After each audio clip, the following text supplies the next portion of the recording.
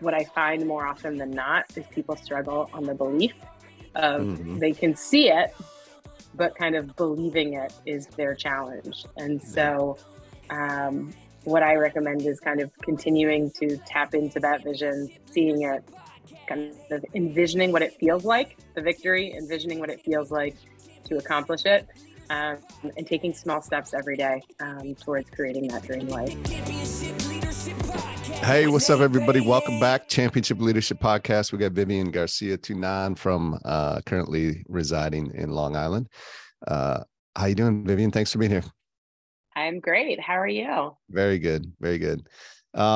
Today and every day that we have this podcast, I think we're a little over 300 in so far. I like to ask, Championship Leadership's the name of the podcast. What comes to mind for you when you hear that? What comes to mind is kind of that vision of kind of being surrounded by champion leaders every single day. And I think it's an amazing vision to be surrounded by inspirational, aspirational people, and kind of that ecosystem around you. Mm-hmm. Yeah, absolutely. Why don't you tell the listener a little bit about yourself and your path and journey in life to where you are today and what it is that you're up to today? Sure thing. So I guess a little bit about me. Kind of starting young, I wanted to be a happy doctor. That was my vision in life. Doctor? A happy doctor. I didn't know what it was. Not a Clearly, sad it wasn't doctor. exactly not a sad doctor. That didn't sound good. I think what I saw from a very young age were people at choice of how they live their lives. And for me, it was, how can you be happy and fulfilled? And it started mostly through tragedy in our family, but kind of as I continued in my education path and then my career, I kept on seeing people that just didn't seem happy and fulfilled. For me, that became my journey, as I actually spent time in HR. So I was supposed to be the heart and soul of an organization. And it became clear that the ability to help people be happy and fulfilled was much larger than being inside an organization. So today I work with many different leaders across many different industries and helping them be happy and fulfilled and impactful. So it all started with that simple vision. Exactly. Exactly. I knew what I wanted to be. I just needed to figure out how to make it happen. Mm-hmm. That's awesome. Love it. Well, who are some happy coaches and leaders and mentors that have maybe helped you to get to where you are today or have impacted you? And it's always less who, but really more like what about them? What's some of the characteristics that have stood out? Yeah, I mean, I think at the end of the day, it's about being authentic. It's about being genuine. I think what has been most important to me is kind of facing life and being able, I think in the workplace, we talk about kind of compartmentalizing your life. And for me, that just didn't seem real. The more I was able to connect with people, the more I was able to connect with their stories, the more I understood who they were, the more we could accomplish more together. And so I think I admired a lot of leaders that really showed me a way to be authentic and not be kind of on autopilot, a robot, just kind of walking in and kind of checking the boxes. It really meant kind of showing up with your heart and showing up caring about people. That's what I see on a daily basis that supports people's success and impact much more. Yeah, definitely. Excuse me. What's a vision for you and the impact that you're looking to make? I think I'm a big football guy, and so I think of, like, in terms of sports, sometimes like Bill Belichick or Nick Saban, who have been in their profession for so long, but have continued to be so good, right? And I think a big part of that has to be because of the vision they have and the courage to take action on it. So what's, just always curious, what's your vision? So it's interesting. I think in the world of coaching, I think of Susie Orman, and I think of her in the sense of, I don't see a lot of women in this space that are kind of having that broadest impact. And for me, I've always said I want to be this Susie Orman of careers and helping people live happy and fulfilled lives and kind of having them live out their best lives. So it's not just about the finances. Finances is one aspect that we all kind of work and manage with. But it's more, how can we live really fulfilled lives and have the impact that we've set out to have. Yeah, absolutely. Yeah, love that. What's is Susie Orman still around, by the way? I don't watch. I don't even know. But, I really don't know. But I think from a young age, kind of seeing women succeed in different industries, she was someone that I was like, wow, she's a woman in a male space. That I mean, I'm sure she is. It feels like just yesterday that I saw her talking on one of those news channels, but I guess I don't watch too much TV anymore, so I have no idea, but definitely know who she is. That's for sure. Yeah. Like you said. So, what's maybe like a critical moment for you in your life where obviously you made the decision that you have, it has you where you are today, but had you not, you'd be in a very different place.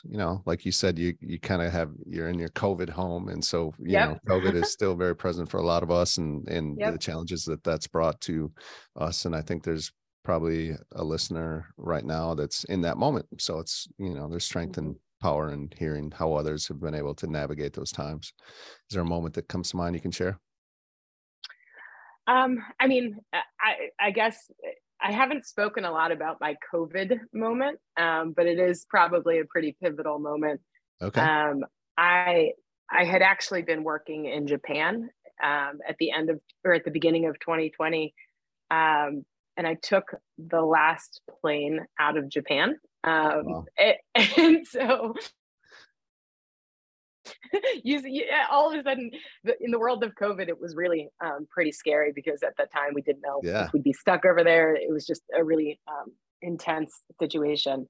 And I came back to the States, and it was a moment where I felt like people were turning on me because I could be part of the disease.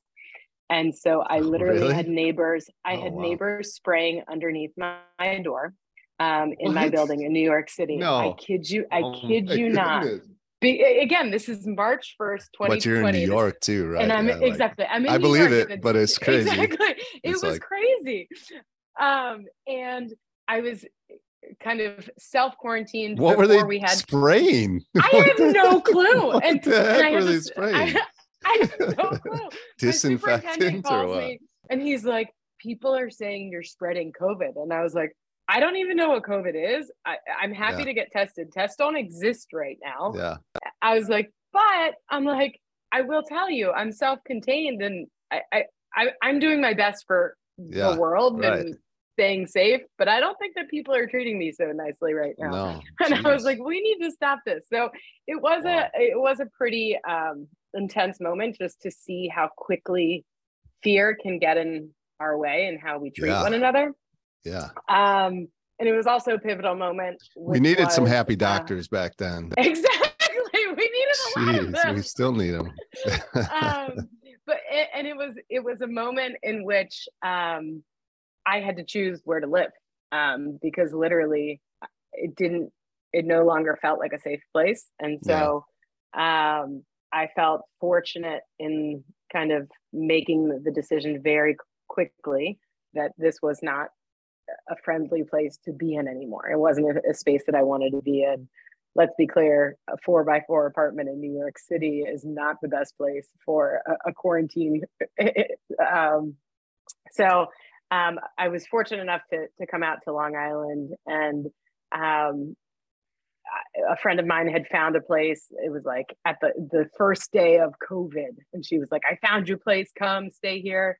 And truthfully, I've always been in the hustle and the bustle. I've always lived in big cities. I've always kind of had a very fast-paced life, and I think the biggest blessing I could have had in these last 3 years was the ability to slow down. Yeah. The ability to slow down. I mean, it forced me to face all of my fears. Kind of fear of mortality, fear of kind of destruction of the business that I had been building, friends, family. I mean, it really helped me take a look at what was important to me and reprioritize and see where I spend my time. But I'm not gonna lie, during the roller coaster of it, did it feel great? Not facing each of those fears. Some of them were harder to face than others, but in the end, I think it's only made me more grounded in who I am and more grounded in what really matters now. Yeah, absolutely. Yeah. And how have you seen yourself coming out of that? Like, was your business affected during that time? Like almost everyone? Exactly. It was interesting. Yeah, my entire 2020 was canceled because I was doing a bunch of in-person things, and so it essentially went from a full year to nothing on the books. And so it was this moment of surrender to be like, let's see what's meant to happen. Let's see what's meant to call up. And I've always been someone that's go, go, go and do. And at this moment, in the middle of Long Island, like there was nothing I could do. We were in the middle of a pandemic. I didn't want to go out and sell things. It just didn't feel right to me. Yeah. And so I just kind of sat back and kind of enjoyed life, and kind of let life unfold. And sure enough, by the end of 2020, things started coming on, and then 2021 and 2022 have kind of been record-breaking years, just in terms. So there was definitely a great comeback, but I think the old way of doing business and the old way of kind of having an underlying fear that was playing in my operating system needed to die. So it was helpful for that. Gotcha. Yeah, absolutely. Well, as we start to wrap this up, if there's one or two things you could give to the listeners that, I don't know, guiding principles or whatever you want to call them, right? That if they were to apply today would help move their life forward today, what might that be?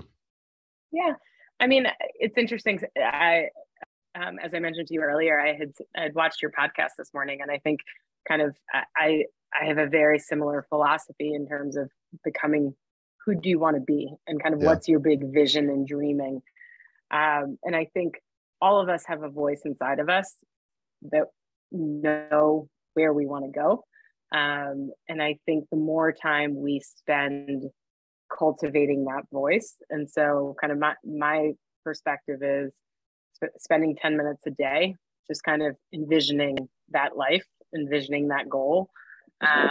What I find more often than not is people struggle on the belief of they can see it, but kind of believing it is their challenge. And so what I recommend is kind of continuing to tap into that vision, seeing it, kind of envisioning what it feels like, the victory, envisioning what it feels like to accomplish it, and taking small steps every day towards creating that dream life. So I feel very fortunate to see so many people thriving, and my goal and vision is for more and more of us to continue to thrive and creating our best lives. So absolutely. Amen.